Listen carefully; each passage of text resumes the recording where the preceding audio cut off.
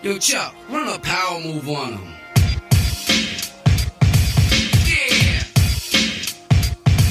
Yeah. Yeah. Yeah. Step back, get away, give the brothers a room. You got the all turn me up. May I say something to you to give you a true knowledge of yourself and life, so that the same glory and success attained by other men who understand themselves may be yours? Man in the full knowledge of himself is a superb and supreme creature of creation. When man becomes possessor of the knowledge of himself, he becomes master of his environment, the captain of his own ship, the director of his own destiny, the accomplisher of his own ends. Yo, peace.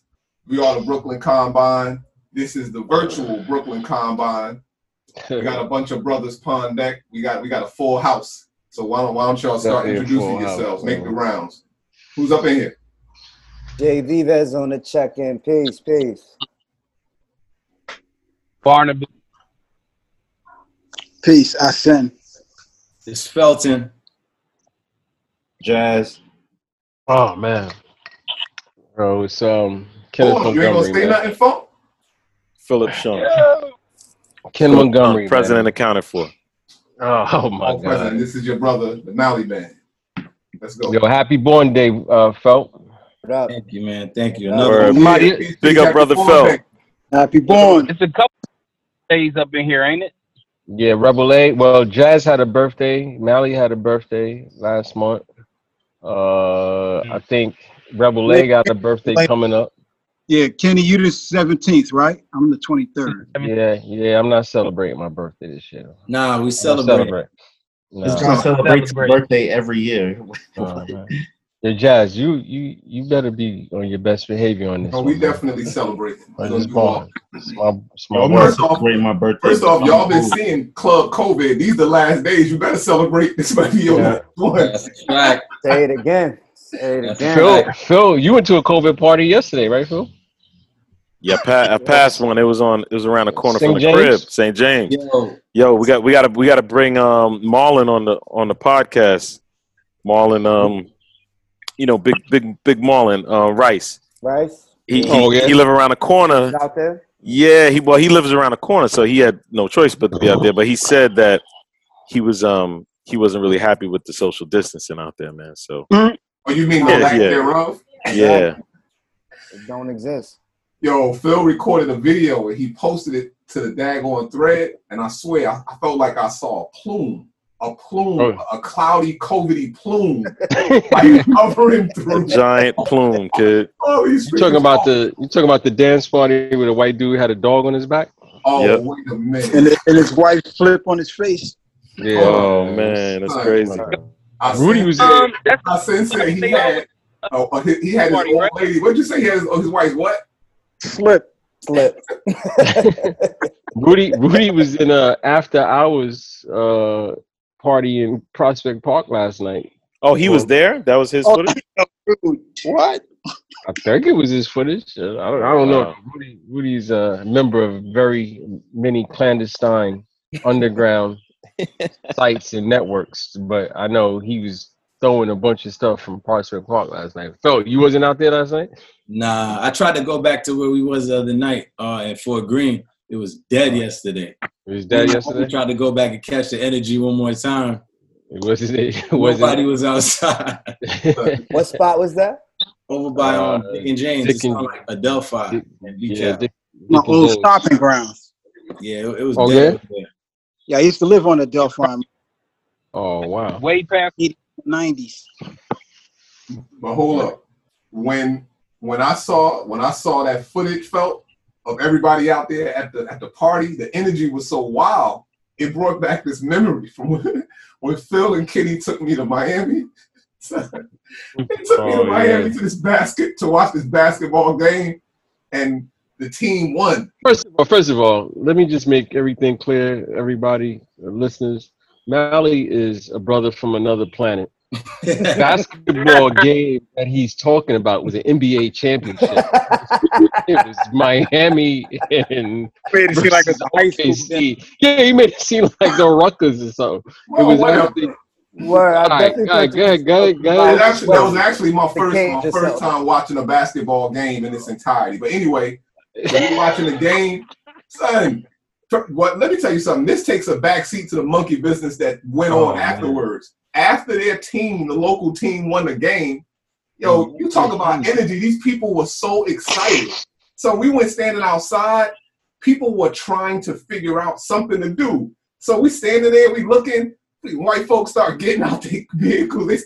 One guy stood up on top of his van like he's surfing. The next thing I know, somebody opened the door to their minivan and hung their child out of the freaking van by one hand. I'm like Michael Jackson did his baby, like he did one of his black babies on the balcony. It's not white. Blanket. So we saw round 2 right at the event that Phil was at, because some guy took his little lap dog, and put the dog on his shoulder, and like I said, his wife's blouse started covering up his face. I guess when people get excited, they start looking for anything to do. So they do anything. Listen, I just want to show you how wacky this shit is, guys. The world, right? So everybody familiar with the QAnon or whatever the hell? QAnon? Yeah. So I don't know what that is. Former Trump aide Flynn appears to make a pledge to QAnon in the July 4th video. So I wrote, corruption at its highest level in public to see. Someone texts me on Facebook and says, did you ever read anything about them? I said, yes, they're a bunch of wackadoodles. He then says, maybe, but they say some thought-provoking things. The real issue is that they attract wackadoos who attach themselves and impart and bootstrap on. And I said, LOL, thought-provoking for who? Please tell me how you go about distinguishing the wackadoos from those who are not wackadoodles. And that's our society we live in, where you got crazy motherfuckers who are corrupt, who just attract a wild, it's a lot of wild people in the spaceship, guys. It's a lot of wild people. I don't know. I don't know how you manage all your responses, dog. Like these people are fucking crazy. And most of them are lawyers. A lot of them are lawyers, actually. You know what I'm saying? But I don't know, guys. I'm kind of getting worn out.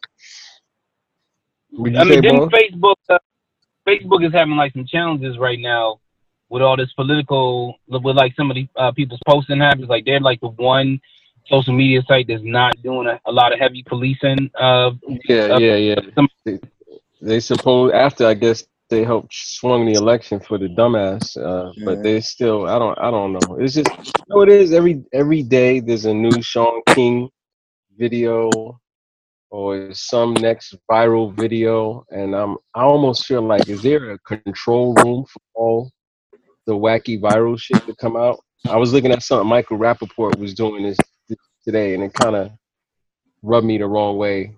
But it's like, I don't know how I feel about these viral things. I don't know if they're helping. Like I'm looking at all the Sean King stuff, and I'm trying to figure out what's the purpose behind all this stuff. Well, it certainly is not helping. You know what I'm saying? And unfortunately, we're in a time similar to previous publish or perish time periods, where today, of course, you're not going to certainly perish if you don't publish something meaningful, but many people will socially die, which is probably more important to several.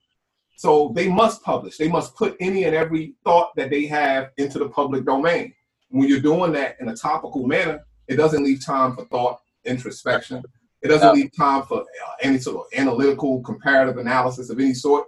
It only leaves time to hurry up and put out that thin veneer. That's the top level of, the river or ocean of your mind.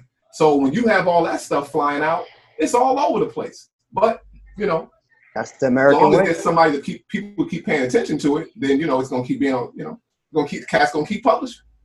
It's almost like it's reinforcing, at least to me, as to the racial stuff that we're seeing. It's almost as though it's reinforcing the narrative that we are second-class citizen as opposed to changing the narrative. It's really, really wild to watch and to see how people really indulge in it. It's like black oppression porn to some degree. You know? Of course. I mean, Gil Scott hit it on the head, right? He told cats that the revolution was not going to be televised. He could have added to that, or somebody could have added to that. It won't be streamed. It won't be a part of this sort of big public bonanza. So, you know, hold on. Is my joint breaking up? Nah. Oh, okay. Yeah. So, you know, regardless of any people feeling as though their time is different somehow from every other historical period, this time it's going to be very different when it's broadcast on all these newspapers. Or this time it's going to be different when it's across these magazines, or it's across the TV, or it's across the internet. These are simply tools, and they're only reflecting where the general public is, the average person. And as I like to say, the average person is average. That doesn't speak to people's potential, but it does speak to where they are at any common moment in time. And the average person wants to socially get along, whatever those social norms dictate. Today, those dictates are to join this giant conversation in this nearly circus-like fashion. Discussions around racism, obviously, it's chatter. You know, it's a great deal of chatter. You know, you're talking about racism. Why are you concerning yourself with what somebody feels like? Now, if you want to, you might want to discuss something more meaningful, perhaps like prejudice, like someone's actual prejudicial acts, as opposed to how they feel in their head. Moreover, if you're black, or if you're somebody who really cares about black people in that sense, what difference does it make to you to try to, you want to like fix America? You want to like fix the system so that it can like oppress you in a nicer way, or maybe it'll oppress some other people and you could be a part of the ruling class? I'm not really sure what they're going for, but it's best for me anyway to ignore a great deal of it, because if I start paying too much attention to it, I'm gonna try to make sense of it, and I'm gonna be confused. So that's how I feel. I have a quick question. I mean, like how genuine? I mean, and I just want to hear you guys speak to the point. How genuine do you think these corporations are about a lot of the messaging that they've kind of expressed around all these issues, and like, how do you think that messaging that they're sharing is impacting, I guess, the general public of, you know, black individuals in this country? I think they're very genuine. I think they're genuine to their bottom line, which is what they've always been genuine to. I think it's genuine to continuing to earn, and it's it's smart business. BLM is smart business. You know, all of these hashtags and, you know, all of these saturated trending items that should be human, right? That should be, as far as, you know, people I think like us, that should be how you're supposed to feel this way. You're supposed to see humans as equal and things like that. All of this stuff that's, I guess, apparently new in this corporate arena is good business. That's how I see it. And I think they're genuinely showing that they don't give a fuck, and that they think humans are pretty fucking stupid, and that it's something we talked about on the thread a very long time. I mean, the Zoom. Damn, I'm on podcast a year or so ago, and I think when we first started, we were talking about the ability of Europeans to control the social interaction right now, and it's kind of unmatched in this day and age with the technology and the propaganda tools that they have at their disposal. And I think it's really exposing that the average, like Mally just stated, you know, most people are average, but the average human is simply looking to be entertained, wash themselves, take a shower, or maybe not, get up and seek those same things that they would seek from the day before. And they realize how easy it is. Like, it's really that easy for them. It's an algorithm. Yeah, it's an algorithm. So not to use it. Yeah, no, it is. And we live in this digital age where it's so much easier, you know. Okay, what do our young people do? They're gamers. They into videos. They into the pop culture. They want to look fly. They want to do this. Or yo, you know what? I'm different. I'm weird. I'm this. I'm a nerd. Everybody's picking these boxes that have been established for them. What are grown women doing? You know. Listen, I love beautiful women like the next man, but how much tits and ass can you possibly look at on social media? Like it's like, Tony Rico talking about it on the last thread. Like literally, you have from little girls to teenagers to young adults to adults to your grandmother, just showing their goods or whatever at a time. You got dudes, it's just wild to me, and I think they know that. Mm-hmm. I would add one thing to that. Damn, man, my can't really hear that well, but I definitely feel all that is problematic. But I do think in order for us to speak to that, we might have to speak to that with women, because they're going through their own revolution at the same time in terms of breaking the yoke of patriarchy. So how they express themselves with their bodies, who knows what that conversation is really but them. And I'm not, listen, like I said, I'm not judging it. I'm just saying it's a very predictable algorithm. Just Gotcha. My bad. Or men at this point, how much money we got, whatever, perpetual immaturity. But as far as the Black Lives Matter thing, it's like I kind of agree with what Tony was pointing out. Is that shit is a concept. That shit ain't a movement. It's a concept, and it's a filter to get. It's a brand. What is it actually? How is it resonating in the street? If you're telling me it's resonating in the street well, and the metrics is because now when I drive down Fulton Street, that shit is in Restoration Plaza. I don't really want no parts of that shit, because at the end of the day, I'm still going into court and I'm seeing the majority of people in court. All the defendants look like me. I'm usually one of few Black attorneys. We go in the hood and we do our program, and we see other people doing our program. We're seeing how it's resonating on that side. So it's like, these corporations realize that it's money, and they see there is no pushback from it. The moment, it bugs me out. You always hear people say, yo, this Tuesday between 2:59 and 4:33, we not gonna buy from Joe's Pizza. Let's show them where it hurts. Yo, how about just don't buy from? How about just not buy from fucking Pizza forever? Yeah, change your habits. Conversations that nobody's thinking about that. So I don't know. Sure. I don't know, guys. I know we got to get ready to go to a quick music break. So on that note, we'll grab some quick music, and then we'll be right back.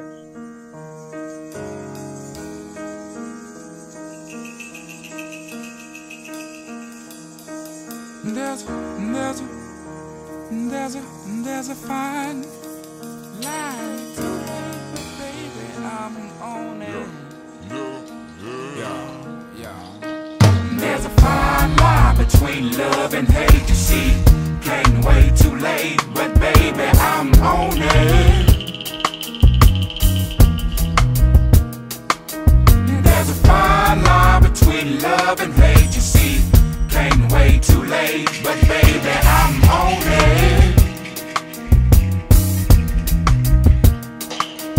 Can't worry about what a nigga think to see. And that's liberation, and baby, I want it. Can't worry about what another nigga think. Now that's liberation, and baby, I want it.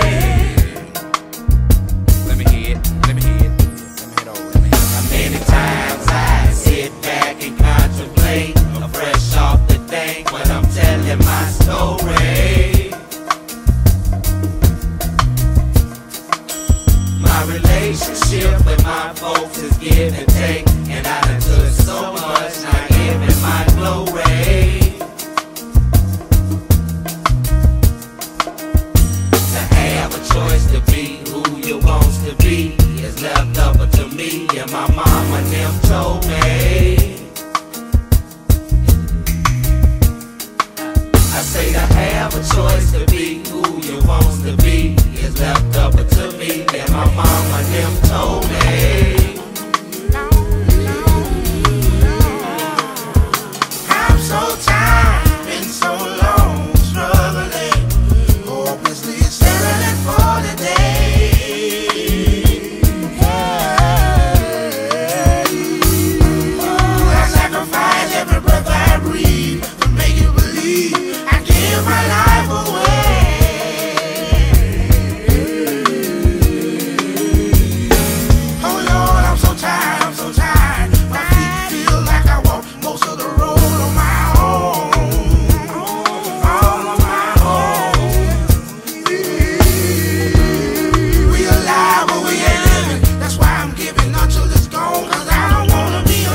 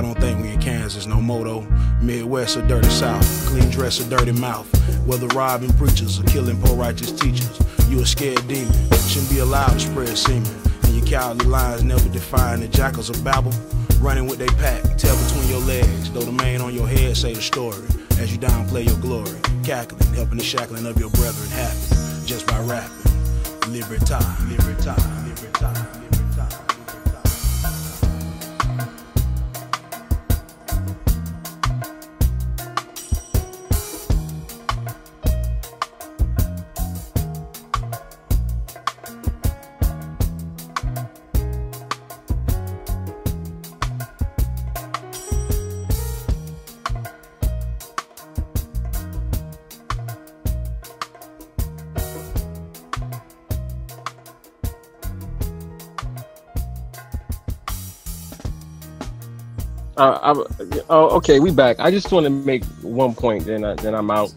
I'll leave the floor to somebody else. It's like, my thing is, why aren't we having those conversations to permanently disengage from things that we know are harmful to us?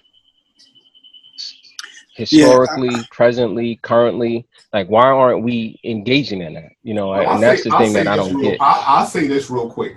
I think we want to be clear that we never are coming off as judging. When you ask that question, I imagine you're asking, why is it not a part of the popular domain? Why is it not available? Right, because there's certainly tons of communities doing tons of work that's very progressive. A lot of cats have their head on straight, but it certainly is not, and it's definitely never in our enemy's objective to make that a part of the public discourse, a part of what's popularized. So perhaps it's about time for individuals to realize, as much as they like to think, that what's happening in their public space is truly random. It's simply people doing whatever they want. We know the opposite to be the case. If every moment that preceded this one, you had all sorts of, everybody could tell you about COINTELPRO and Black Deaths and all that, but they think it stopped. They think it stopped like a couple years ago. The fact is, all of these practices and tactics are going to remain in place because they're effective. So today, I am convinced that what is presented in the public domain as fashionable and as current is not a true reflection of what's really going on in our communities. It's not. You know, we talk about it often when you look at any of these shows where these women, they're looking outrageous. And that's not an attack on their opportunity as individuals for self-expression or anything of that nature. They are truly looking like individuals that are utterly disturbed, that do not reflect the women in our communities. We can go in our communities and the average woman is not looking like many of these people. A lot of the behavior that we see from the brothers, a lot of behavior that we see from young people, these things that are so sensational. When you go into our communities, you see normalcy. You see normal people behaving normally. But when you look at what you might see online, very much like if, we talk about the 80s, what you saw on TV, that did not reflect reality. But as we all understand, if you keep broadcasting it enough, life will imitate art. It's you're hearing people describe themselves as, I'm Generation Z, or I'm a millennial. Absolutely. None of that shit. What are you talking about? Like, that shit is a marketing term. That's right. Not who you fucking are. When we did Barnes Talk, that was an exact point that came up. Some young people sought to define themselves. They said, well, we hear y'all, but for example, we're millennials. And the immediate thing that came to mind was, wait a second, you are defining yourself by some term that some random white ad exec conjured up? How can that be? For purposes of commodifying. Certainly. I don't know. What's interesting? I was listening to NPR the other day. There's a woman. She did a residency up at the Schomburg, and she wrote a book. I can't remember the exact title. It's about Overgrown. And it was about the Green Book. And her research on the Green Book, and for those of you all who don't know what the Green Book is, even if you remember what the yellow pages were, the Green Book was basically like a handbook or travel guide for persons of color who wanted to take road trips for whatever reason across the United States. And it was a way for Black Americans or people of color traveling in the United States to find Black businesses, places of lodging, restaurants where they can go to and from safely without having to kind of come in contact with, those people who are participating in Jim Crow segregational situations. And one of the things that really struck me, and this was, I think Keith may have raised this point very, very early on in quarantine about boycotting. Oftentimes, a lot of people say burn it down, F this, F that, fuck this, fuck that. We're not gonna do this, we're not gonna that, but they don't really have an idea for the alternative system that's gonna, sure up that need. And so, what I'm finding, some of the connections that I'm making, during this time is that, You know, as we have so many people in the street, so many people chanting, you know, so many people about these movements, what are the conversations that we need to be having about about the replacements of these systems that we're trying to rattle and shake up? Well, I want to add one quick point though, and then obviously whoever can speak to that. But one quick note about narrative and story and the power of words, to be a little more specific for those, like Barnes said, who's not familiar with the Green Book. The Green Book was in particular for Black people. This was before people of color and more terms that are reflective of perhaps the time. Not to say that that's anything negative, but to be very specific, it was for Black people. You know what I mean? And there is a distinction. It doesn't mean that there's not solidarity or anything like that, but that's who in that time in particular were in need of such a document so as to allow them to navigate safely. But, but again, you raised the question about what type of conversations could be being had. In my judgment, all of the above. Like their conversations, Phil and I were on a call last week with another community that we're close to. We're invited to sit in as they were, they were sharing, they were building. It's very similar to the Combine. And it was a beautiful thing to witness, to simply see another community that we know a lot of the individuals there, but we didn't know everyone there. So you're seeing a whole community of other individuals, very much like your own. And it's like, if you come from a big old family and then you go to, maybe you date somebody, you see they got another big family. And you see, oh man, that's like cousin so-and-so. This person's like uncle whomever. It's nice to see.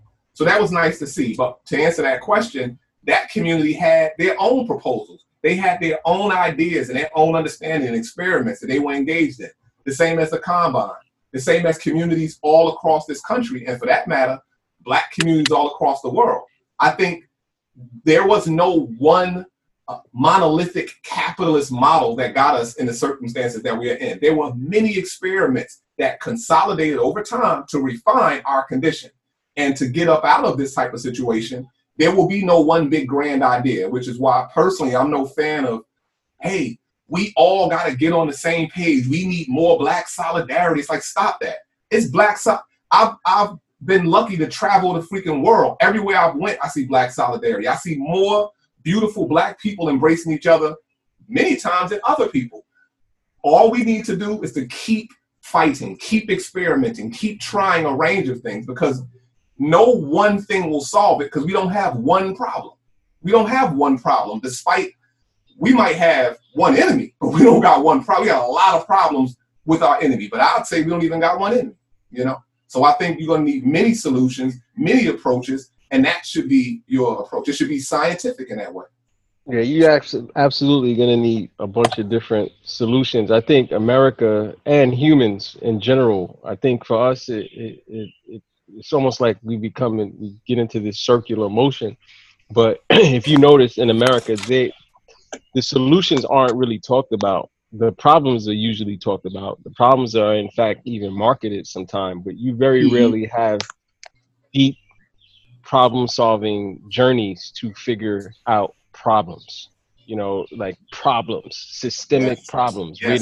This isn't a society that's invested in that. It's a society that's invested in talking about it and then assigning what they think is appropriate leadership, which usually follows some sort of marketing, which then dovetails with some sort of paper that's printed, and this problem is still existing. Like today, in today's binary world is, oh, look how much violence is still out here. Hey, wait a minute, you see, they want to defund the police, but look at all this violence that's happening. Well, here's one. The police are not defunded. The money is still there, and the violence is still occurring, which kind of disproves the point that police prevent violence. So what's happening and why, if you study violence and you study where violence is coming from, then you'll know that there's certain risk factors that dovetail historically into violence. But now when you live in a society that is hyper-violent and actually markets violence and responds through violence, then it shouldn't surprise anyone that we live in this violent society and that we're going to see these upsurges. But what's clear is No, America and a lot of people invested in America are never about solutions. You know, what's the quick solution to violence in America? Yo, get rid of these motherfucking guns. How about that? Oh, you can't get rid of those guns. Why? Oh, because it's all right to have guns and be violent. So it's like it's just a wild train of thought. And for me, what's going on today when I look at everything, Steve just sent something on the thread that's pretty funny about what Trump said about two of these teams, the Cleveland Indians and the Redskins, attempting to, as Trump says, be politically correct now. And what it shows me is that there's a resistance to change in this society. If you're talking about being fair and equitable, then it makes sense that you may take down the statues and the symbolization of people who are not fair or equitable. It makes sense that the things that we see on the day-to-day that we don't realize subconsciously go towards misogyny and racism and, you know, whatever you want to call it, you know, that may be society taking a step in the right direction and say that, yo, we're trying to elevate and evolve in a certain place. And this society is not invested in that. And that's what this resistance is. And what not everybody in the society. Not everybody. Well, not in this society. I shouldn't say, yeah, not generally speaking. Yep, true. You know what's pretty funny about that? The people who are the most ahistorical are the ones who want to hold on to historical monuments, you know? So, like, they don't even know the history of this country. Like, when they were speaking to these cats at Mount Rushmore, half of them didn't even know that the indigenous people own that, like, that's their land. They knew none of the story, but they want to hold on to history and have no understanding of it. But they don't have to. And that's of course even part of our problem. Yeah. They don't have to. They will still remain in the highest positions in the land. They will still be your manager. They will still be your CEO and your boss, and they don't have to know anything. What did Native Americans say? I think Tony had talked about it. What did they say regarding how white people communicate? He said, white men speak with forked tongue. Yes, that's what he said. And that's become, you know, that's become the way of the land, at least in this American experiment.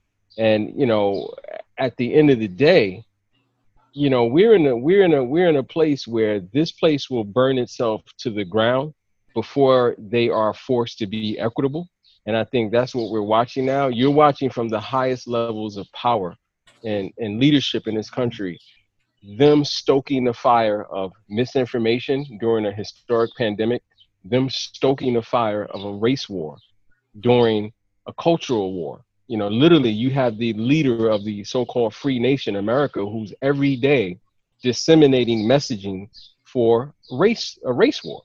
and you know, the media is pumping it out. There's no intelligence coming from the media, no pushback, no one really talking about this, but it's just coming out there every day.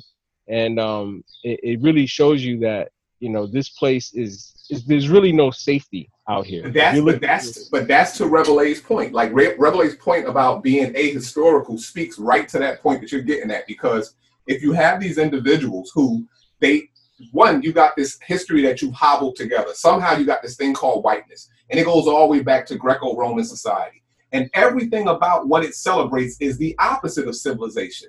Wild barbarism, all sorts of madness, all sorts of terrible ways of engaging other humans. And you're going to call that civilization? Well, you're not going to be content unless you are in a perpetual state of violence. So you want that, you need that, you define yourself by that. And this is why the brother Amilcar Cabral made it clear that, and Huey P. echoed it, the point about white people they would need to commit, how did he characterize it? They would need to commit some sort of suicide, some sort of a cultural suicide, if you will. After the break, I'll grab the term. But the point is, you would have to abandon that idea. Now, as a new generation of young people, young white people seek to say, I want to get away from that. I don't like this. I don't like that ugly way of being. Two things are happening. They are trying to distinguish themselves, as young people do, from a prior generation. You have that. But you also perhaps have a desire to not be white, like I was saying on the other podcast. They want to be a part of what they perceive as this new thing. But in order to do that, they're going to have to give up this white thing. They're going to have to embrace your ethnic identity. Let that white American thing go. There is nothing redeeming about whiteness in America. Nothing. Now, embrace your Welsh history, your Scottish history. We can go on and on about all sorts of histories that preceded this place, but there is nothing redeemable about whiteness in America. So let it go, and you have to let it go. The interesting thing is that, for, all of these, ethnic Europeans that fall under this umbrella of whiteness, right?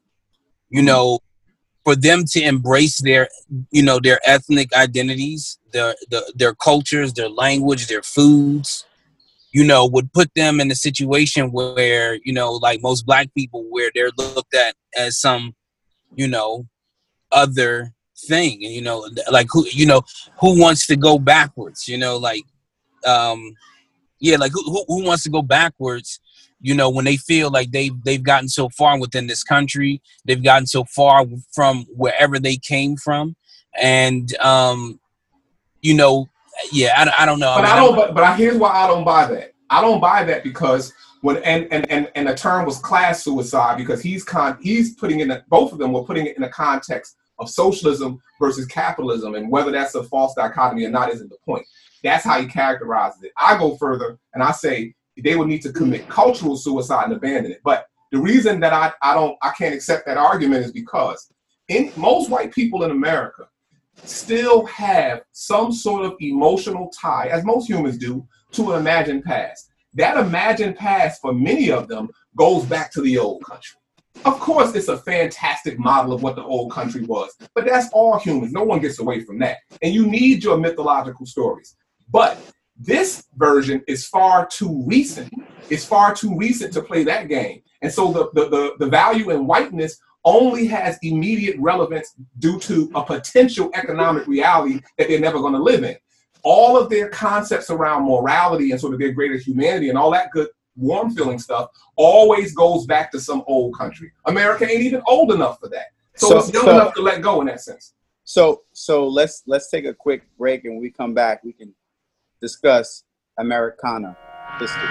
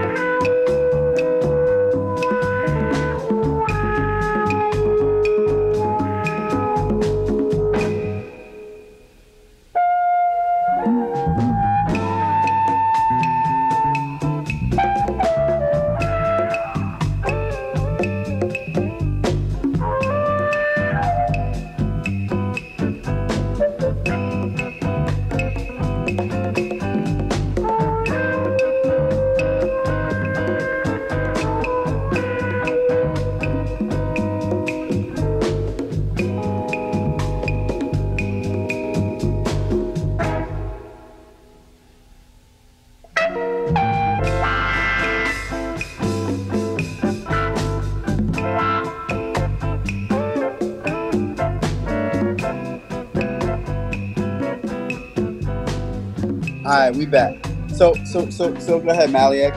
I mean, let's talk about Americana.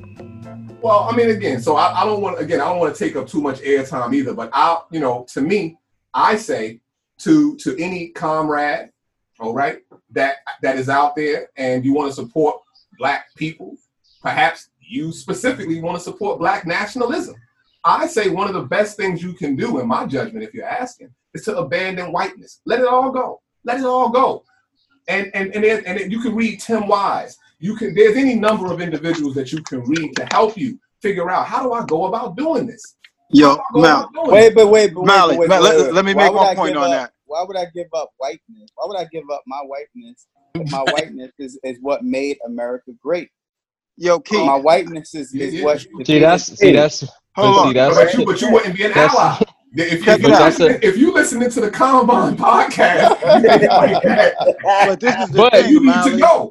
Hold on, let give it to Rebel A real quick. It's not a thing that people can give up without deep education. I'll give you an example. So, you know the peacock chair that Huey P. Newton is sitting in, right? Mm-hmm. I got on this little rabbit hole while I was just studying the peacock chair, because supposedly in like Asian countries, it was a symbol of colonialism. So a lot of people during that time used the peacock chair as a symbol of not revolt, but, of change. So I started finding all of these album covers and shit like that with people in this chair. Then I came across this, I think it's a French movie. I'm about to mispronounce the name. It's like Emmanuel or something like that. But it's all about this young white lady who's going through like this sort of sexual revolution. And she's on, the movie is sort of famous because the cover is her sitting in the peacock chair with no shirt on. So I go and I check out the movie, because I'm in this rabbit hole. And in the movie, it's a situation that's supposed to be romantic. It's like an idealized situation. Like it's her meeting this cat in a far off country and everything is romantic. But all around the people are Asian people serving them. So here it is. This is a fantasy that they created where it's supposed to be perfect for them, but the people in the fantasy are their servants. So we live in a culture where people have eaten this idea over and over and over again. Their whole lives is invisible to them, to the point where if you have like a black Captain Kirk or some shit, people will go crazy. You know what I'm saying? I'm sorry, I just a bit distracted looking at it. Anyway. I got you, but again, that's like the power of symbols and all of that. But so they don't know. They don't know that they racist. They think they're not racist. And here's where you have to be careful, because your journey and your existence cannot possibly be to help the racists realize that they're not. It's not that. You know what I'm saying? No, I'm just saying. What I'm saying. No, I'm not saying. I'm sorry. Go ahead, Rebel. I was just saying that they can't just say, "Hey, I'm gonna give up whiteness," because they don't even realize that that it's a part of them. No, because it's hard to. If you want to, but that's more my point. One, that's not my primary concern. You know what I mean? That's a fact. Number two, if that is of concern to you as an individual, then like I said, I would recommend those people, and those are some good authors. You got Tim Wise. Who you had the sister who we interviewed with Nadia Lopez, Jane Elliott. Jane Elliott. You got there's a book by Nell Painter. There's Theodore Allen. Like there's a host of. There's tons. So if you want to do that work, you got people. But here's the thing though. Yeah, but you know what? That's like telling us. I think to a certain degree, that's like telling us to go get all of the bell hooks, all of the books by bell hooks and black feminists. Yeah. Right. I think that. The work, putting the onus of the work. You know what? Let me take that back. I don't want to make any excuse for people not getting educated. Because I was getting ready to go there. I was about to dive on in. But the American, Rebel A, you just described what the American experiment is. It's always been intended to be a white utopia. It's always been that. Indeed. And you can trace why that is the case back to Greece, Rome, Italy, Anglo-Saxon, Germanic, like all these Europeans, the bulb went off in their head, and all of them started, many of them who weren't even considered white, they started using whiteness as a sword as opposed to a shield. And America was that place, that white outpost of this white nationalistic experiment. So you're absolutely right. That's why my point is this shit is gonna burn to the ground before it's forced to be equitable. It has to. That's just. I agree. I'm not on some Black Nostradamus shit, but unfortunately, because of the lack of it's a logical conclusion. It has to. It has to go that way. Yeah. The issues that I think we're getting is that we're on the fringes of society. Like I don't, at least in my opinion, like I never get off or get That's out of a fact. and feel like, oh yeah, everybody should feel like we should. Nah, everybody's not gonna feel like we feel, and we clearly ain't feeling like everybody else either. But those who are thinking and figured out what was up with this place, they have always been on the fringes of society.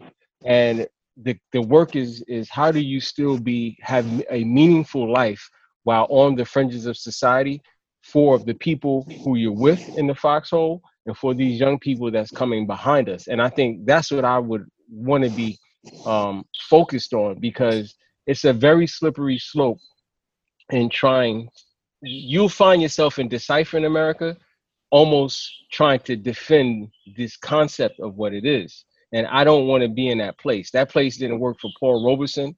It didn't work for any of these elders who were much more brilliant than me and much more courageous than me. So it's like, you have to be what this thing is. This was meant to burn just in its inception. So now in this digital age where all this money is made, like literally they print money and they make billions of it through consumerism every day, consumerism of ideas, thoughts, and goods. And those ideas, thoughts, and goods is, no matter what the analysis is at the end of the day, it is to ultimately not hold America responsible and prop it up as this thing that we are taught that it is. And it simply isn't.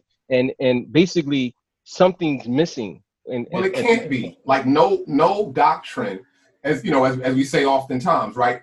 If somebody want to say capitalism fails or socialism, it's not any of these systems that fail. It's capitalists that fails and it's socialists that fail. And I can say the same thing of religion. Whatever the case may be, whatever the doctrine, if everyone held true to the highest ideals of whatever this thing is, all would be perfect. But the reality is it's not. So America, like every empire that preceded it, will fall. It'll fall for its own reasons. Even if it were the most moral, just beacon in the sky like it is, it would die for the same reason that all of our black behinds are going to die. Because time is indiscriminate. So America will go away. But whatever will be born through the ashes of whatever dies. So that, if anything, should give us hope. This is what we deal with the young people to help instill in them to know that whatever issues you have with America's going to go away. Whatever's going to be born, you need to make sure that you are creating those foundations and you're experimenting so that when your time comes, it might not even be clear to you. When we look at the history of any nation for that matter, you look at the French, you look at how the Franks would become consolidated. These were very many different people. This is But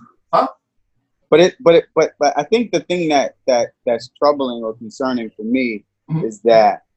So yes, I agree. I think that whatever comes out of the ashes of America will have remnants of America, right? And I think that the problem is that the thing that keeps America going for this long is that the next generation of oppressed people are saying, wait, I want to get mine. Before this thing burns down, I got to get mine. Everybody. But I don't think that's American. I don't think that's human. That's human. And the reason I think it's unique. I think it's uniquely. I think it's uniquely American in the sense that America prided itself on this pyramid, right? It was created on this pyramid idea, right? And so if you climb your way up to the top, somebody, you got to make sure that somebody's underneath you, feeding you, providing for you. And I think that's uniquely American. I think if we don't, Well, one of the problems I have with that, and then of course, Barn, I definitely want to hear what you have to say about it. One of the problems I have with that is, well, I have a lot, but I'll speak to two. One, if we accept that, I'll go in reverse. The last issue that I have with it is, if we hold that idea too close and we follow it to its logical extent, what happens is America, and by extension, white people, become the only individuals sufficiently complex to have such desires. Now, that doesn't fit with me, because that would mean that when I see the same type of oppression when I go to other parts of the world and it's not white people there, I will be forced to call it, oh, this is Americanism, or this is somehow whiteness. So then you become a perpetual victim. I don't think there's anything special about white people. I don't think there's anything special about America. I think that America is simply the most modern incarnate of a long history of human beings, some complex, some simple, trying to get ahead. And if we're not too careful with that, some people will think, if I could either fix America or make America go away, then I can resolve the problem, rather than understanding it scientifically as a human problem. But here's my pushback. My pushback is that the American version of whiteness is unique in that whiteness was crystallized in America. Well, it was made. It was made in America. It wasn't made. Absolutely. Right. And yes. so when I say that it's uniquely American, I'm not romanticizing whiteness globally or demonizing blackness globally. I'm simply saying that there is a unique nature and it is because the roots and culture of this country are, to everyone's point here, right, is that it was born and bred as a white nationalist experiment, a white utopian society that was realized for a period of time. There was a period of time where it was actually realized, and so it's like with a crackhead. A crackhead is taking his first hit, right? And he's always chasing that. The whiteness is chasing that utopia that it created for itself, right? And I think that's the thing that I'm talking about. That now every other version of oppressed people coming up, fighting to get on top of this food chain, right, is chasing that same high. And that's the thing that's concerning me. I feel you.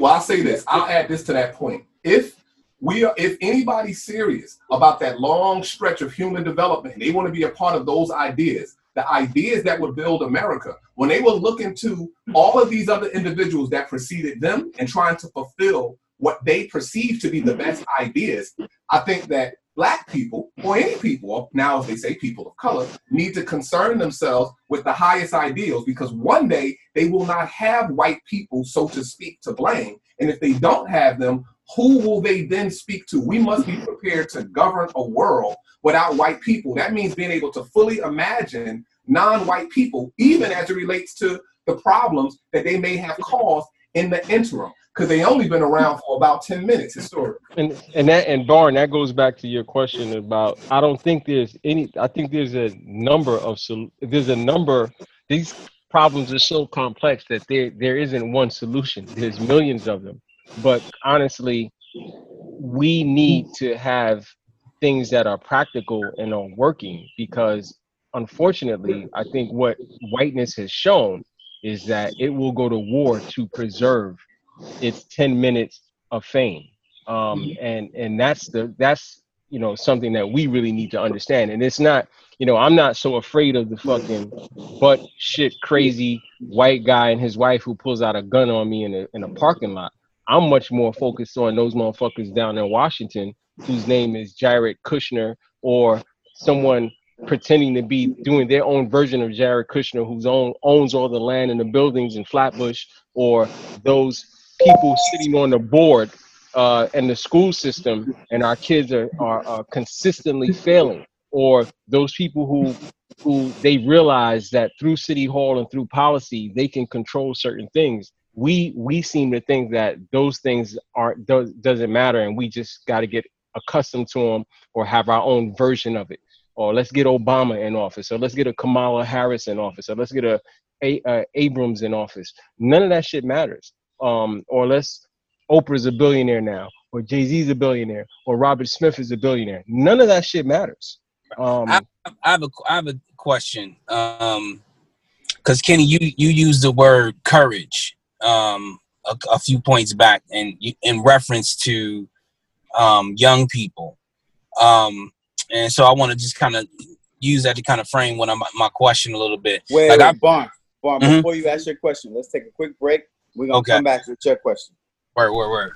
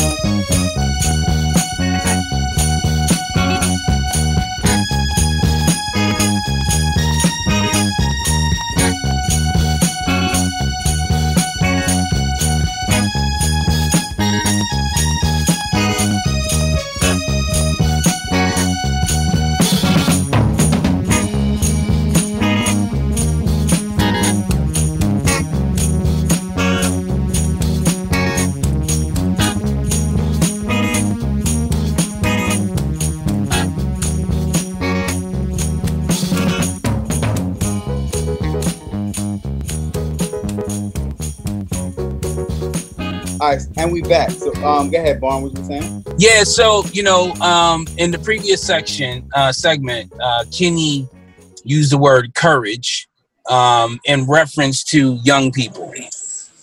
So now, I've been out doing some protesting, doing a lot of stuff on my bike, having a camera in my hand, just trying to, take a record of what's going on. And I've been really, really critical about the participants of, the protests, the overwhelming large percentage of Caucasian or non-white people in that's participating in the protests. I was, listening to NPR again the other day, and the question was posed to an author about his thoughts of it. He says, don't fight the feeling. He says, these, white kids want to come out and protest if they feel moved by, the injustices that have been displayed and showcased in the media in the last couple of weeks. Let them have they say, let them participate in it. And so, with this whole point of courage and young people, and we talking about change and shit, man. A lot of these non-white or non-black young people, these ethnic European kids, they still have their parents and their parents' ideals and their parents' ideas. So all of us who are parents here, we talk about courage. It's like, what's that conversation like with the kids about courage and pushing this and nudging this shit forward? Oh, meaning our kids or our community? I think it's fair. Shit, I can only speak for my kids, but I just want to know, like, what are some ideas that we're, because, like, shit, I think we all face our challenges with going up against this fight. I like the protests to me, like, everybody, whatever rock your boat. I'm not, and this is not a knock, but there's nothing intriguing to me about white people, white kids going out and protesting, particularly in America when everything is a form of entertainment.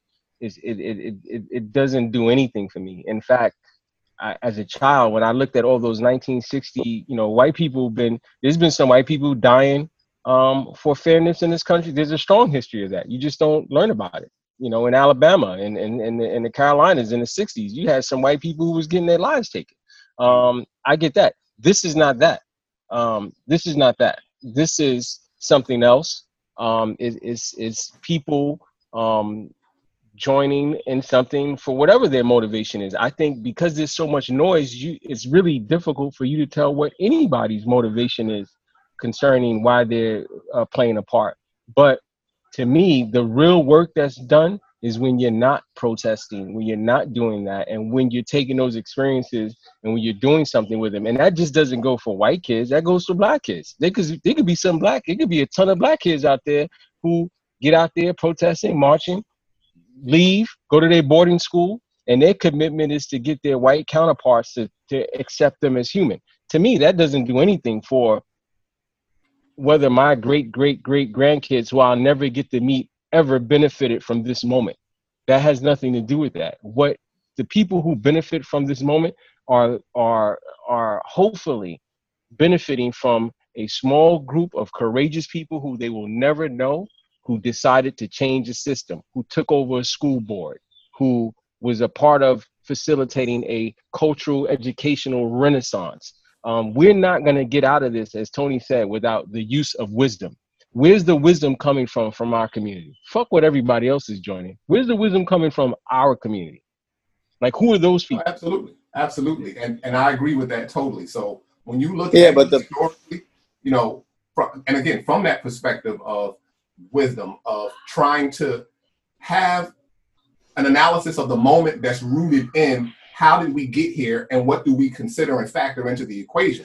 What I'm going to teach my daughter as a black man, as a black father, and she's a young black woman, I don't know that it will be very different from what some white father would teach his white daughter. But to be honest, again, I can't overly preoccupy myself. Can I share you a story? So, a cat that I have not seen since 1997. I have not seen or spoken to him since 1997.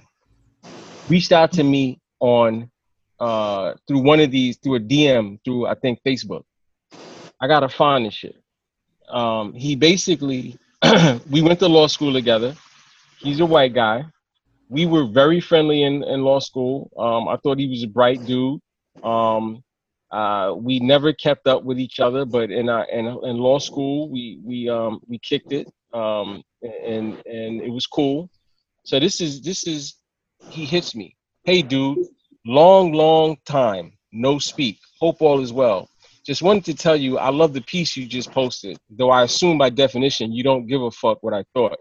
He knows me a little bit, which I agree with too, which you also don't give a fuck about. Didn't seem like was too appropriate under the circumstances. Maybe love is the wrong word. Like, I love Schindler's List, but I've just been thinking about stuff and wondering how things get better. And what you wrote seemed the next logical step to some stuff I read about that folks were discussing in the 60s that I wish took hold more then. Really communism within the Black community, but seems the seat at the table thing had a stronger pull. I know it's not for me to weigh in, just trying to figure out what I'm rooting for. What has the best chance of working, whatever that means. Also, although I also wonder how to set an example for my kid. What's a well-meaning white guy to do?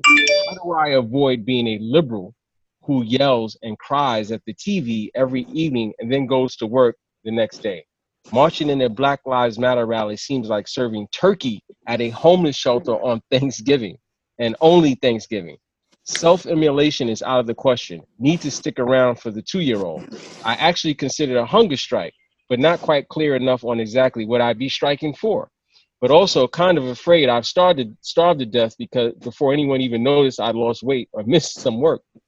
Again, not asking you to give a fuck or spend 3 seconds trying to come up with an answer, just saying where my head is when I read what you wrote. Anyway, I'm up in Westchester these days, semi-locked down, but I'd love to come down to Brooklyn one of these weekends and catch up. What do you think? Like, no, I can again. Thank you for reading that, because again, I can't be a part of that. Like, I can't be a part of helping somebody absolve themselves of their personal guilt. The very thing that's been denied our people since we got here was the ability to be amongst ourselves, white people comfortable. So, and for me, that's what this whole moment is about, though. That's what this whole moment. That's to me. We're not talking about solutions. No. You're not hearing the solutions by these talking heads on TV. You're not hearing. There's not a litany of books coming out. None of that. Everything is going towards that. Helping. It reminds me of like right after Bush when things was, stressful. Baby Bush? Yeah, and Obama was getting ready to come in. And it was a moment of absolution for a lot of people. So hopefully Trump is supposedly getting ready to get out of here. And this is another moment of absolution. So again, that whatever that person does or doesn't do, we don't have enough time. Like, as Black people, so much time has been taken. We don't have the time to even concern ourselves with that. Every ounce of energy that I have, I must pour it into my people. That's what I must do. That's my obligation.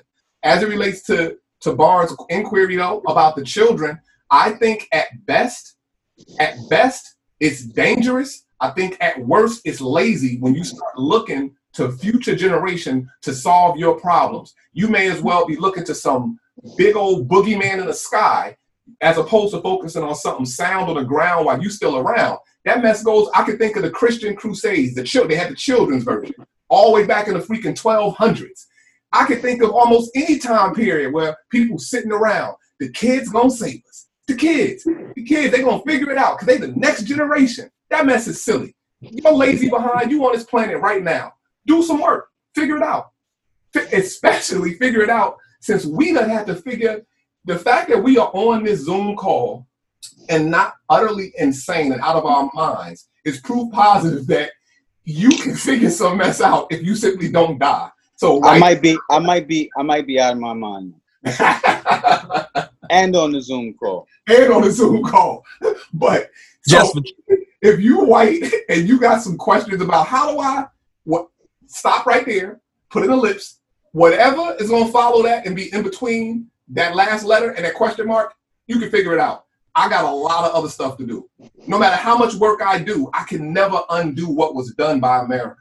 So the best thing that you could do, in my judgment, is mind your business, at least as it relates to us. Mind your business. Stop concerning yourself with everything that's going on for black people.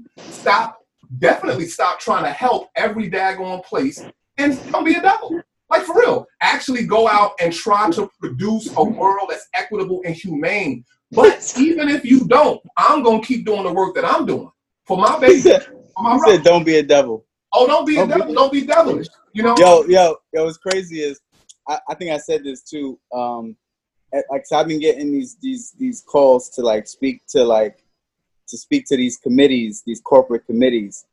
I think I said this last time we was together. They keep asking about these conversations about diversity and blackness in the workplace and blah blah blah. And I'm like, we got to stop talking about blackness, diversity. We got to talk about the problem. The problem is whiteness. Let's talk about whiteness in the workplace, whiteness as a global pandemic that's causing all of our problems, right? If we start having conversations about how whiteness shows up in the world, right, then we start fixing our problems. And then I don't get invited back to the conversation because I'm out of my mind. Son, for real, think about it. Look, my heart goes out to those struggling in Yemen. My heart goes out to anybody Palestine, all across the continent. Palestine. There's any number of issues going on. But from a distance, I do what I can. And when I have allies and it's appropriate, I support through them. Listen, let black people worry about blackness. Don't put no freaking RBG up on your daggone Empire State Building or in your logo, IBM. Wherever you are, stop all that. Stop all that. Just don't do it. Be human. Don't be devilish. Be human. Start focusing. Here's the problem. But here's the problem. Here's the problem. But this is why, for me, not to be a gloom and doom. That's why it has to end in conflict. The problem has to come out of extreme conflict, because for whiteness to take care of itself, it has to continue to disenfranchise us. Well, yeah. Liberal, a Republican, a conservative, a moderate, whoever, it has to partake in our disenfranchisement. For it not to take a part in our disenfranchisement, that means systemic change at its core. And from a political standpoint, we have not seen that. Listen, we watch America do the most diverse thing that it's ever done, which is put a black man as the president of the United States. That did not transcend into any systemic change. Why? Because you can't. The only thing that you can do to fix this is to uproot, and you can't uproot something without violence. And the reason why it needs to be uprooted is because it's so ingrained in all of our thinking. Think about this, right? If now a couple like Universal and Sony had asked me to speak, right, to some executives about the workplace and bringing not Universal, Warner Brothers, Warner Music Group, and Sony, right? And I said, well, the first thing you need to do is you need to start thinking about your business model. Your business model is designed around owning the labor of other people, right? Which is exploitive. So if you own the labor of your artists, right, you own their masters, you own their publishing and perpetuity, then that's tantamount to slavery, even if you give them pennies on the dollar, right? So if you want to start talking about equity, you want to start talking about fairness and social justice, start with your own business practices. And then again, I'm not invited to the next conversation, because that conversation, right, about not owning someone else's labor is central to whiteness. It's central to capitalism. It's central to the very thing that this country is built on. And so it has to be violently uprooted. These companies have to fail. Black people and artists have to get together and say, yo, we're not signing there. That shit's not cool. Burn down the record companies in order for them to do business differently. And so, or at least try and be willing for it to fail. Turn Warner, the music division, into a worker-owned cooperative. Do it. Try it. See if it works. Because if you're serious, again, that would be something human to do. Again, you ain't got to try to solve the black problem. Let black people figure out how to be black. But you can go ahead and say, you know what? You're right, Big Keith. This is exploitative. And you know what? I knew it before you said it. Because I know it's wrong. So we're gonna try to switch this up. But they're not going to do that. But it brings to mind another point. Barring, when you asked the question earlier, an example didn't immediately come to mind, but now Keith mentioning this brings it to mind. We can look at Coca-Cola in terms of companies' commitments. If you look at it, as Tony Rico talks about, from a wise eye, we went through a discussion around data, information, knowledge, and wisdom. And you look at it historically, so you're going to employ some wisdom. You want to see a pattern, and you want to try to avoid something. You don't need for it to hit you in the face. You can look, a Coca-Cola is a very freaking old company, and look at their history. All throughout their history, you've seen them go through all of this, whatever society was doing, that's what they was doing. These cats, they Weimar Republic raise up, they create Fanta. You know what I'm saying? They send that over there. Before that, they want a nice, peaceful world. Right now, BLM, whatever is fashionable. If hanging black people became fashionable next week, they better believe it. You can go to the Gap and you can get some T-shirts with a little noose around it saying I support it. So a company doesn't have a soul. A company, at least in the way it is structured here, so now we're getting into a discussion around what type of economic model you have. A company could get close to having a soul if it was actually owned by the laborers. Now, it wouldn't be perfect, but you at least start to get closer. But that's socialism. That's socialism, by the way. Oh, I know. So, you know.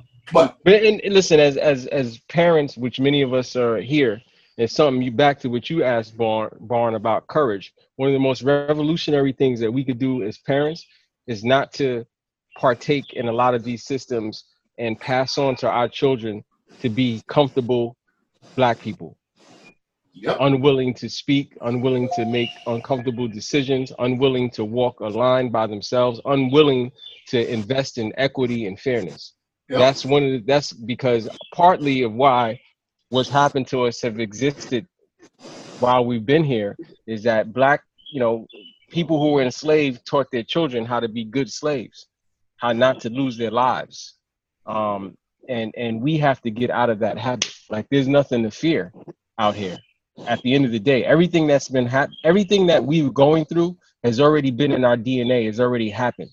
Everyone on this thread has had some oppression, some violence in their DNA, where someone was killed, hung on a tree, someone didn't make it across the Atlantic in that ship, something of that nature.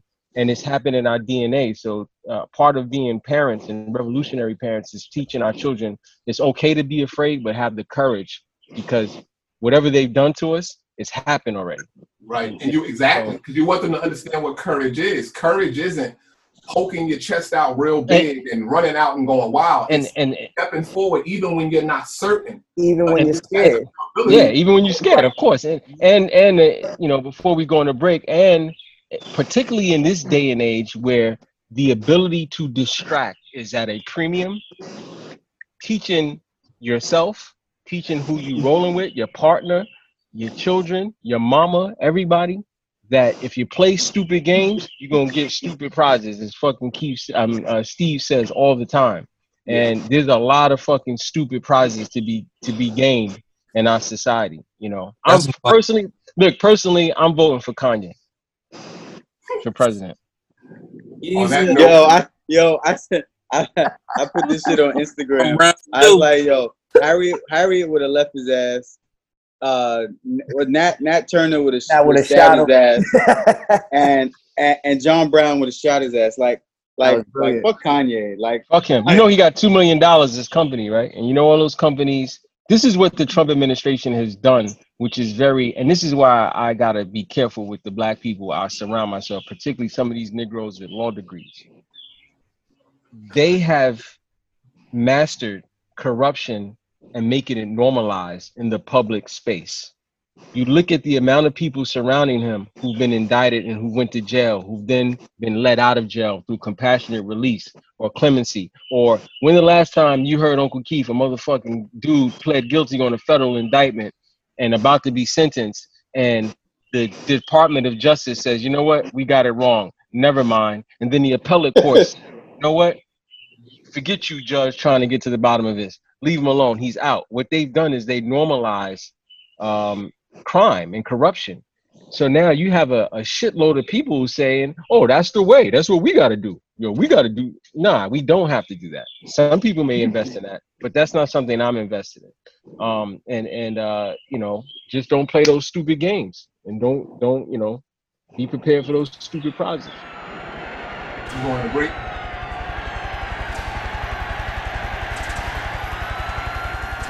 Panic, panic, panic, panic, panic, panic, panic.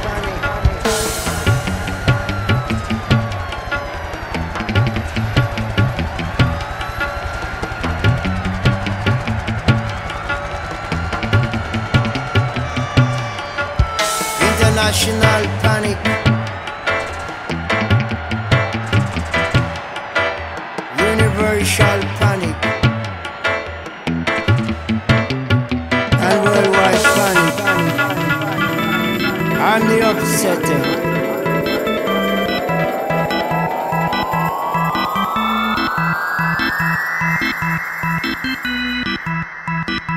Panic German government. Panic American government. Panic Italian government.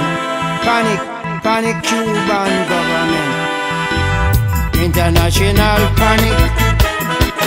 Universal panic. Babylon panic. And Babylon panic. Never get away from I. Never get away from Lee. You never get away from I. You never get away from I. No one never get away from I. No one never get away from I. No one never get away from me.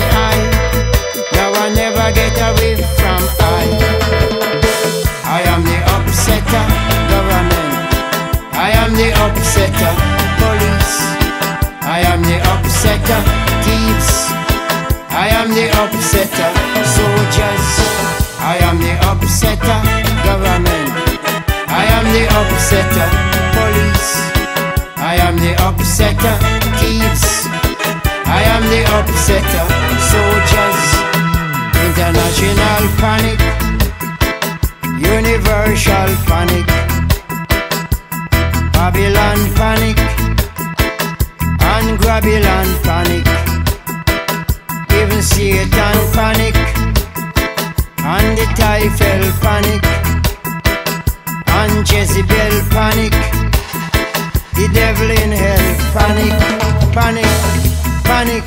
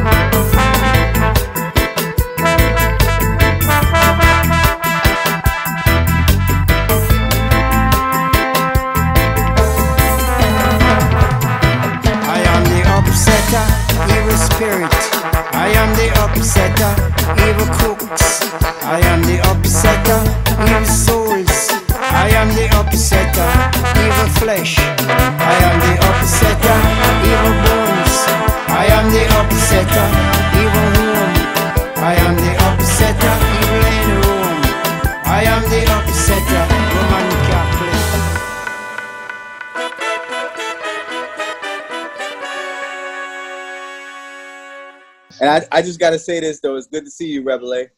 Word up. Oh yeah. Farmer. Rebel A on deck. Good to see y'all too, brothers. Rebel A. Rebel So is my green thumb mentor. So I'm so used to Farmer I'm so James. used to Rebel A. Rebel A sent me something that had his government name on it. I was like, yo, who the fuck is this? Farmer James right there. That's Farmer James. You know what I'm saying? What you doing over there, Rudy? And Big Farmer Keith Africa. Shout out to Rudy too. Rudy on the thread. So Rudy, did you carry Tell Rudy to keep his shirt on during shirt on, my boy. during our business Zooms. Oh man, The wild distraction. I can't unsee that, Rude. Yeah. That's a bit concerning, Rude. You know, definitely. I mean, what's just gonna happen when we get land?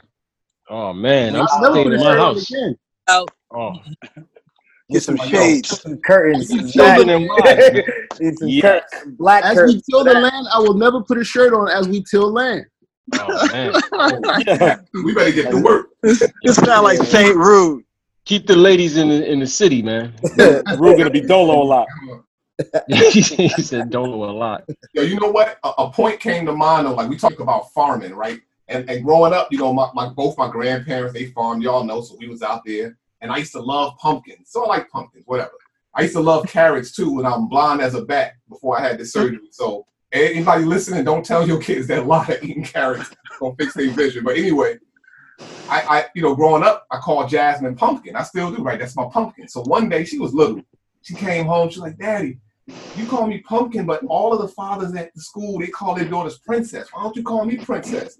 And to Kenny's point about courage, you know, in that moment, that was a pivotal moment to reinforce in Jasmine's mind the ideas that we hold ourselves accountable to be courageous even with our speak, to not have throwaway speak, to not speak in cliches. And I explained to her that I don't call you Princess, and this is no disrespect to anybody else who might call their daughter Princess. I'm simply sharing my perspective and what I told her. I said, I do not call you Princess because I am not a king. Your mother is not a queen. We do not have a lordship, a fiefdom, or any other such European dynamic. We're human beings. We're a family.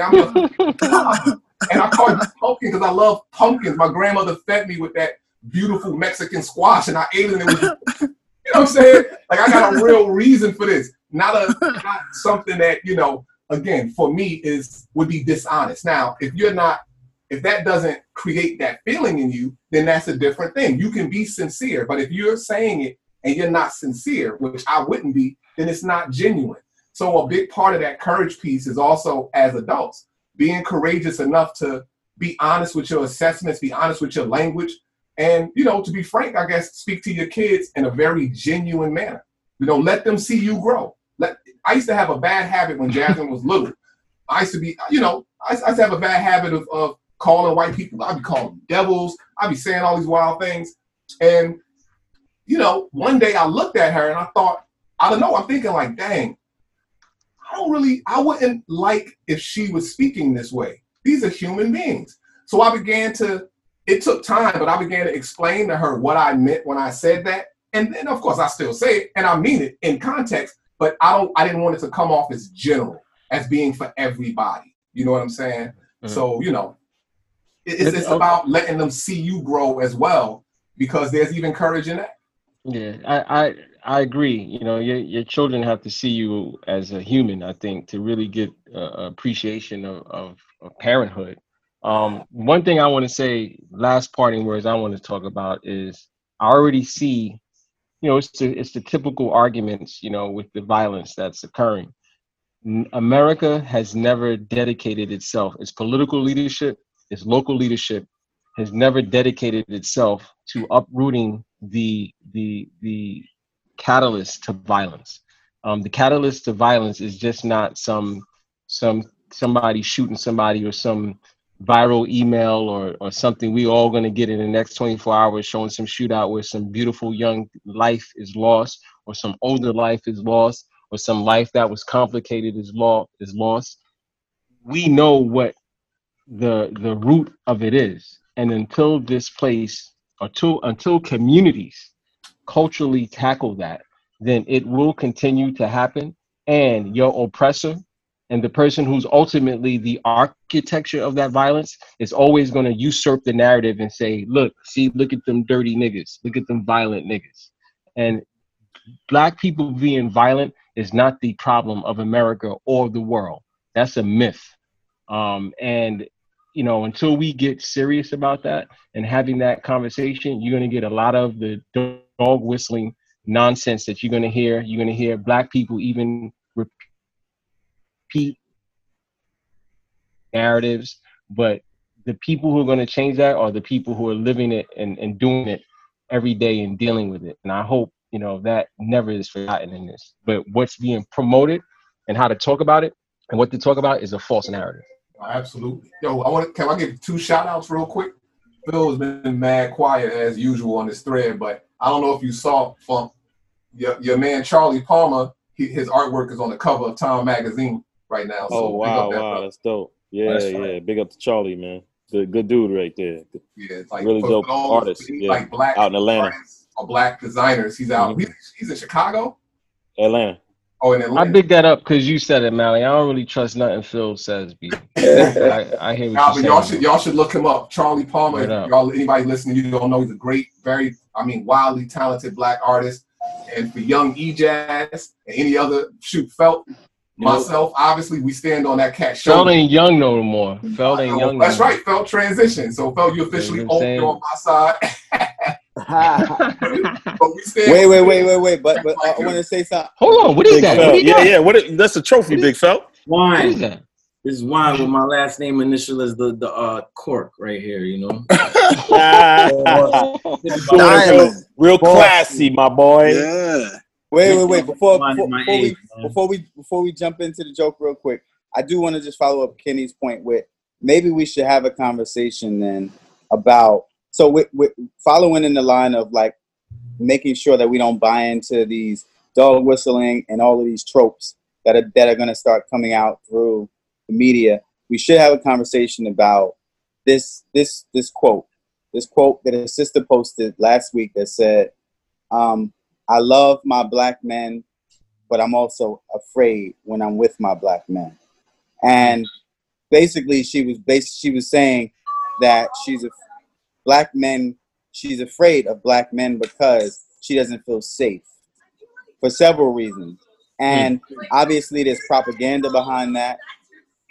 But then also I think we have to acknowledge that there's truth to that, in the sense that, right? And so maybe we should have a conversation about that and really kind of dive in to that hard conversation amongst ourselves. Can we get her, or is it someone in our community, female persuasion, who really appreciates that point and invite them on to kind of elaborate a bit? The tough part about that though is like when white people are having a conversation and they like, yo, we need to get a Black person in here to I got you. You know what I'm saying? Yeah, I don't want to. It's gonna be within arm's reach, so it ain't gonna exactly be. No, I just would be interested. I had a conversation with my lady about that thing, you know, and I think, you know, maybe we could table this for the next episode. But it's the idea conversation she was having with her with her women friends about Black men not enough showing up for Black women, and we had it out, you know. Yeah, because I think that's sort of cliche to me too. Yeah, we had it out. But it's related. It's related to. It is related. Big Keith's point. But it's also real. I do believe it's real because that's how people feel, right? You know, regardless of whether we agree. You know, if that's something that she feels, then I have to respect it and go through it with her, even if I disagree. I think I also think that, and that maybe this is a discussion for another podcast. Definitely, we should table this and talk about it next time, because to really appreciate that, you have to understand the history between Black men and women in the American experience. Unless you really get into that. You know, and I think there's some uncomfortable moments for Black men, and there's certainly uncomfortable moments for Black women in that experience, because they've sacrificed and they've had to sacrifice some things that no woman has had to sacrifice in this country, particularly white women, and black men have had to endure some things that no man has had to endure in the American society, and as a result, we've been on polar opposites in a lot of things that we shouldn't be, and you know, I think ultimately we're paying for it culturally. Actually, that's a fact. It's a fact. All right, so bet. So next time we'll have that. We'll discuss the nigga marriage, and I'm sure some of us have heard that concept before. The nigga marriage. What? That's the first time. That's a new one for me. But it's a concept called the nigga marriage. That talked about enslavement and how they wait. That's what I'm saying. We just saved it for the podcast. All right. Save it for the next time. Look that shit up. Okay. Oh, hey, DJ Dogs. Oh yeah. Thank you. What you spending to get us out of here? Yo, I've been you know, my mentor Rebel A taught me some new things, and Philip, my audio guy intern. Phil, it's a couple of things I sent you yesterday that you didn't listen to my advice, but you did put some good music on. I'd like you to revisit those things that I sent you, because listening and following instructions is a very important part of being an intern, Philip.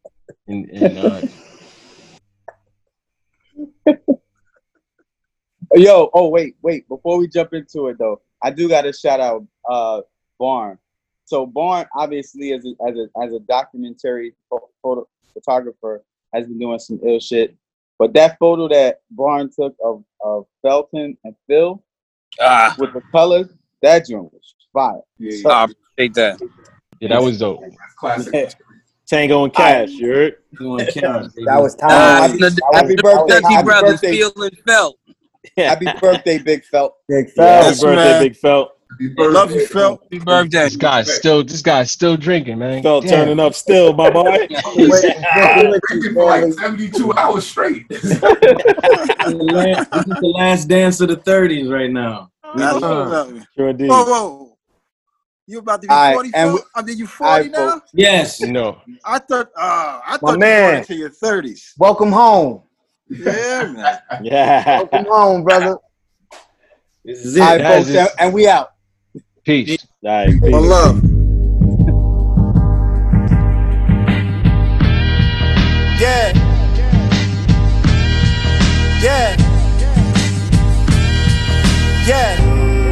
Hey, man, listen. Solo hold a prophecy, I got a premonition. I'ma let the beat build and do some demolition. Interrupt your whole style, this an inhibition.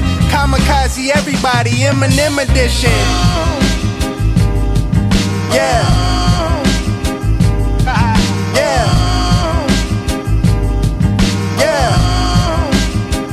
What's this? This the flavor in your air, and it's brand new. Craig Mack, been back, bitch, where you? Started from the bottom like a square root. Then we kept it in the family like an heirloom. Wagyu medium, I'm in rare form. She hit the split and landed on the dick like Air Jordan.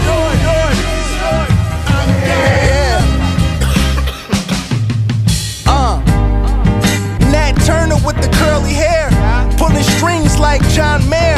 Probably make a bitch wish come true out the blue. Rub the oil lamp and I'm there. Yeah, monkey see, monkey do. My nigga Askaboo, I'm on a magic carpet stomping down Central Avenue. The Lama Boulevard was all I knew. I sold my dream to punch and do. They turned me to the fucking truth.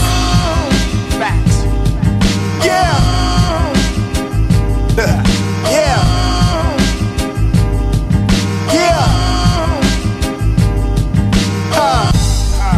And the flow is alpaca. My state of mind is more NASA than half ya.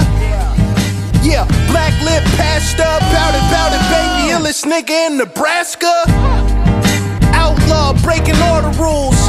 Pac ashes in the spliff, I'm untoppable. That's all I got for you. Yeah.